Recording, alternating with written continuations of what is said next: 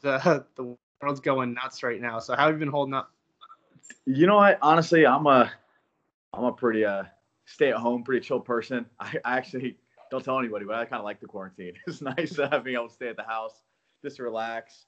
I'm a fan of this lifestyle, at least. Maybe not about what's going on out there, but Yeah, I'm holding up okay. Not too bad here.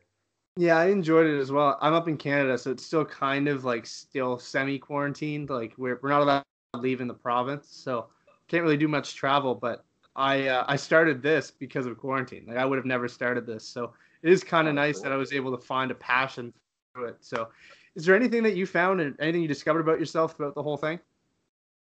Uh, Discovered about myself. I don't know, but it was nice having that lull in activity and busyness. I know it obviously doesn't help for business and making money, but it really helped kind of organize, the home life, kind of create some structure. I'm kind of self-employed. I work out some gyms, but I do a lot of personal training, strength and conditioning work, and it helped me just kind of sit back and reevaluate things, streamline the process, and honestly, I feel like life's going to be a little bit easier, more, I guess, streamlined is the best way to put it, moving forward. So I think all in all, I came out better for it. So that being said, you've got fight news, big fight coming up against Jake Williard. How are you feeling? I mean, speaking for myself, I kind of you know ate whatever I wanted, didn't really train as much as I should have. How are you feeling? And has the pandemic affected your weight? And how are you feeling? Oh, honestly, I'm pretty disciplined. I don't really eat a whole lot of junk, and I wasn't sure what was happening when. I thought maybe I was going to get a last minute call up to the UFC potentially during this whole time. So I tried to stay ready. I was ready to take a fight. If they gave me a fight on 2-3 days notice, I could made weight and been ready to go. So I'm saying lean and mean. I could make weight for this fight tonight if you need me to. How do you feel about him as an opponent? Don't know much about him, to be honest. It's just a guy there. I'm here to show him active. I think it's been, well, I don't even know, 17 months, 18 months. I just want to get back in there. It's been a long time off between the COVID injury, waiting for fights that I thought were going to happen and then fell through. And it's been a lot of downtime. And I'm just getting stir crazy. I want to go on there and do what I love to do. Everybody talks about ring rust. I mean, you hear so many guys mention it, like, "Oh, I haven't fought in a year, 2 years, 3 years. It feels weird." Have you thought of that? Maybe like it'll take you a little while to get in the groove of it. And how do you kind of train your preparation, change your preparation, knowing that? I don't think so. I've had a couple long layoffs, unfortunately, before. Not even close to this long course, Yeah. but I've had injuries. I've had fights fall through after another, and I just stay focused. I use a lot of visualization. Um, just seeing myself doing what I do, and when I get in there, I don't really feel rusty or nervous. As long as my timing's good from training, I think I just get out there and I'm eager to perform. I feel more excited than anything else. I want to talk about your loss. I know everyone comes out here and they start talking about your wins, but I want Okay. to I All want to right. pinpoint Taking on where it that hurts. loss. Okay, let's hear it. So when you lose a fight early on in your career, how do you rebound? Like so many people are probably like, you know what, maybe this isn't me, this isn't for me. I know it was close. Did you look back at it and say, you know what, learning experience, I'm going to be better from it? Or was there a time where you're like, you know what, maybe I'm not cut out for this? you know, I I've never really doubted my ability there, and I think in the fight, especially the fight, I don't know if you saw, but it was close. The first It's round, split decision, I got yeah. to hand it to him. He got the first round for sure.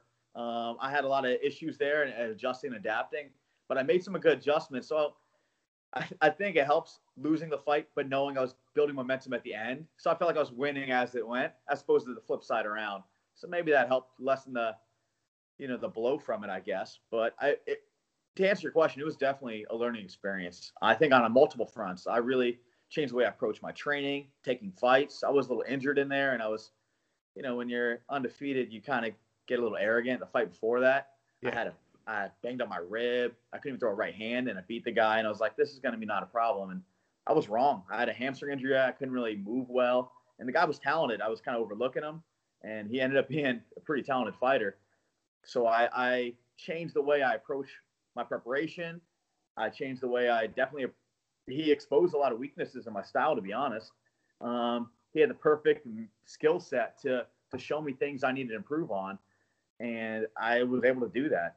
I think I'm 100 times better fighter for being exposed early. And honestly, I'd rather lose early than be in the UFC and have to make a giant adjustment against guys who are, world-class athletes right there trying to take my head off, and there's high stakes.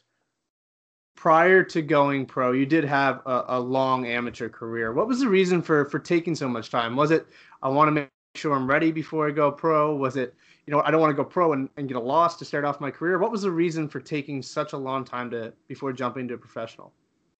There were just some boxes I wanted to check before I made the jump. I think I always knew I had certain skills and talents that I felt very comfortable with and confident in. I think that even probably my second or third amateur fight, I feel like would have held, some of those skills would hold up through my next 10 pro fights. But there were some things I hadn't developed, and I wanted to make sure I could do those things. And some of my amateur fights, I would even, and my coach would tell me to drag it on. Like, hey, man, we're having a hard time getting fights. Make this thing go 3 rounds. Get your skill time in there. Be in these positions. Do these certain things. And I think I'm better for it. I think it's definitely helped out a lot. You mentioned having a hard time finding fights. One of the things I noticed when I go through your Tapology is every fight, I think, is in a different organization. Yeah. What's the reason for that? Is it just like not being able to find fights? Is it not being able to stick with an organization? What is it? I think it's twofold there. So I think a lot of it is a lot of the organizations I fought for were local regional shows, and some of them just ended up going under afterwards. Like one of my favorites, the RFO, great promotion, but they ended up closing down, didn't get another chance to fight for them, and a lot of them were that way.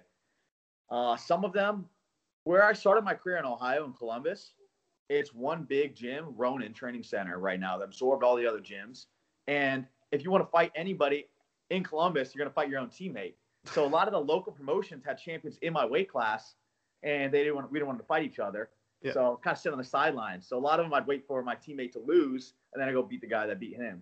So it was a lot of waiting my turn, I guess, if you will. And then anytime you're fighting outside of your hometown, they're only bringing you in to lose. So they're not driving me up there to pay me to go beat up their guy. So unfortunately, that's where a lot of the waiting comes in. One of the perks of the pandemic has been opportunities. I mean, you're hearing guys like Matthew Semmelsberger, guys that I've never even heard of, getting shots in the UFC. Does that, as someone on the outside looking in, does that look like you've got to be really motivated? It's like, man, if I go out there, get a win, someone pulls out of the Contender Series, I'm right there. If someone pulls out of an event, I'm available. So absolutely.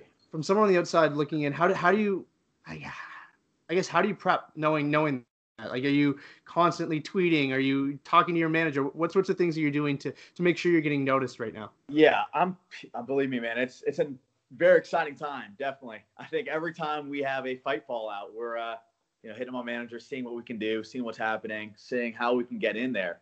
And I think I'm right on the cusp. I know I am. I was on the radar before with the Contender Series, and I think the big thing right now, just like you said, showing them I'm active. My last fight, which I guess a year and a half ago, I fought a guy who's 5-0, and literally, I want to say maybe 4 days after that, I got a call from the UFC for Contender Series. So I think this is all it's going to take, hopefully, to show them on the radar and get that call up. Is that the dream, UFC? Is it Bellator? I've heard guys say, you know what, I'd rather fight for free for the UFC than make $100,000 in Bellator. Is there, like, as someone on the outside, do you have like an interest more specifically for the UFC, or does it matter? Just whatever call comes first. You know what, man? Here's what I really want. Obviously, you make great money in the UFC. You can make pretty good money in Bellator and all these other organizations as well. But the reason I started training and fighting is because I wanted to compete against the best in the world. Yeah. And there are some great guys in these other organizations, but I think the majority of them right now are in the UFC. In my weight class, featherweight's looking pretty deep right now. And that's where the talent is. And those are the guys I want to compete against. And those are the guys I want to try to beat. And that's where I want to see myself right now. Now, if all those guys get cut from the UFC and put in Bellator, put me over there. I want to beat the best. That's my dream.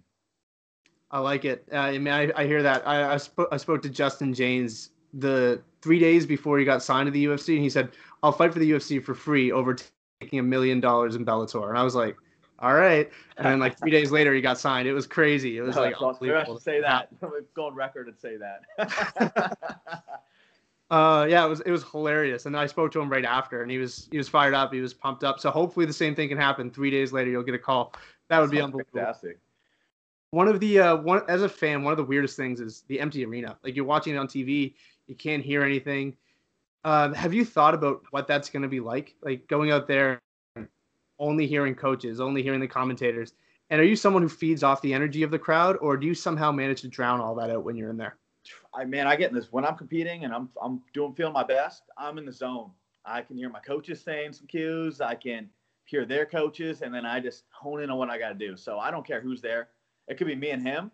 It could be it could be 100 people there. I just want to compete. I don't think it'll really affect me positively or negatively, to be honest. I mean, I've heard both. I've heard people say like, I mean, it's so weird when I'm in there. Like you hear everything your coach says. You saw with Anthony Smith where he heard every detail, and his coaches were like, go forward," and then he gassed. Is that something that you've thought of? Like maybe I should listen to some things and pick and choose what I listen to, and maybe not push myself too much. I got a good dynamic with my coaches. They don't overcoach. They let me get in the flow. They give me the zone. They give me the cues I need to hone in on what I need to do to flow and do my thing. So I don't think that's an issue for me. Maybe with certain guys, with certain dynamics, but I'm pretty confident that when I get in there, I want to hear what I need to hear and do what I need to do.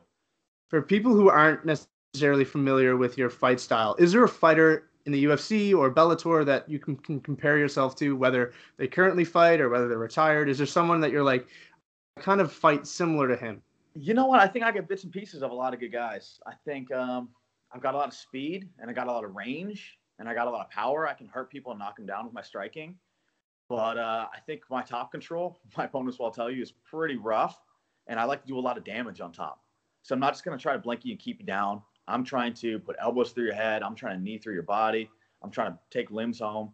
I have active, aggressive ground and pound, and I can put you on the ground explosively, and I can hurt you on the feet. So I guess, bits of maybe Khabib-ish with a top control on the ground and pound, because I like how active he is. He's not a blanket type guy. Yeah. But on the feet, I think the way I strike and set up my takedowns, I don't know who else is doing that, to be honest. Not the way I do it. So I'm excited to get out there and try this skill set that I've kind of created and meddled and put together and see how these top guys can react to it.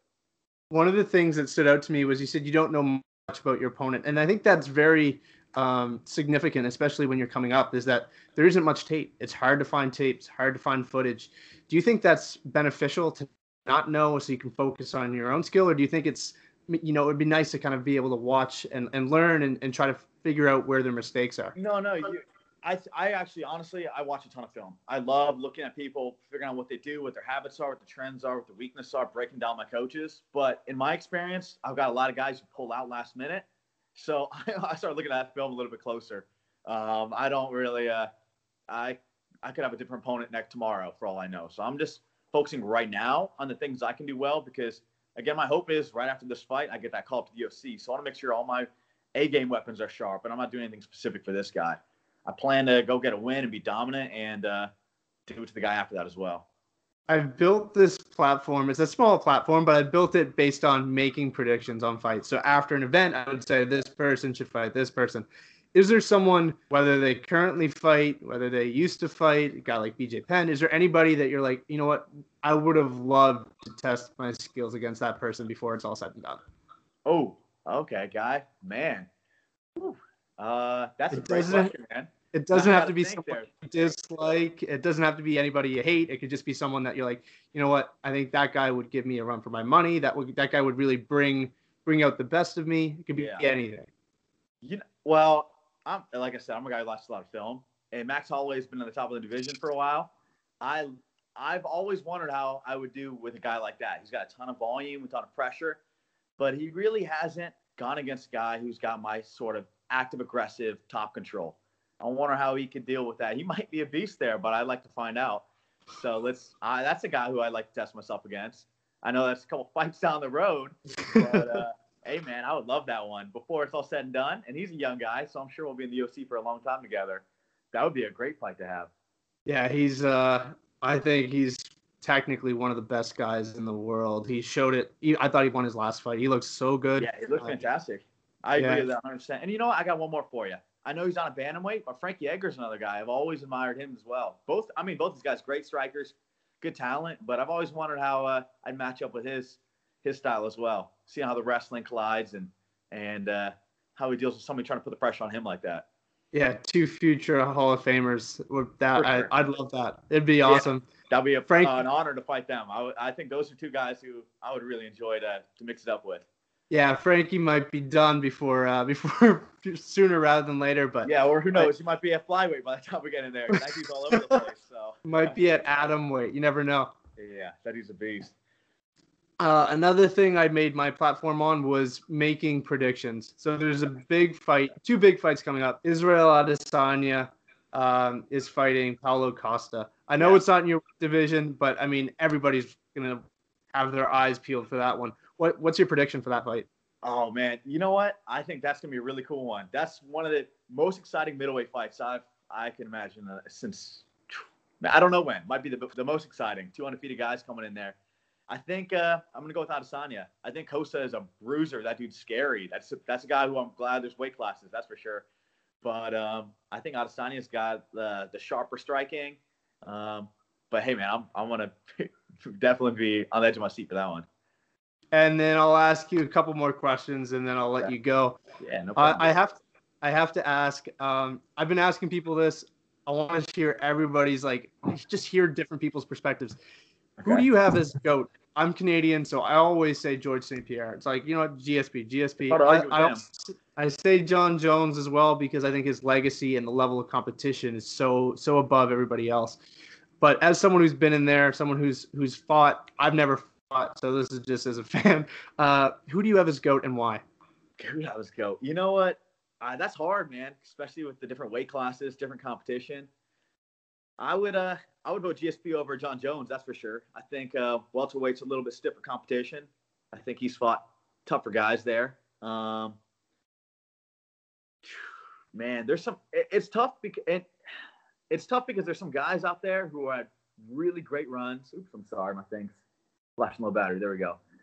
Really good runs out there, but they didn't stop while they were on top and they took losses, so it kind of puts almost a shadow on their name, even though I have a great legacy.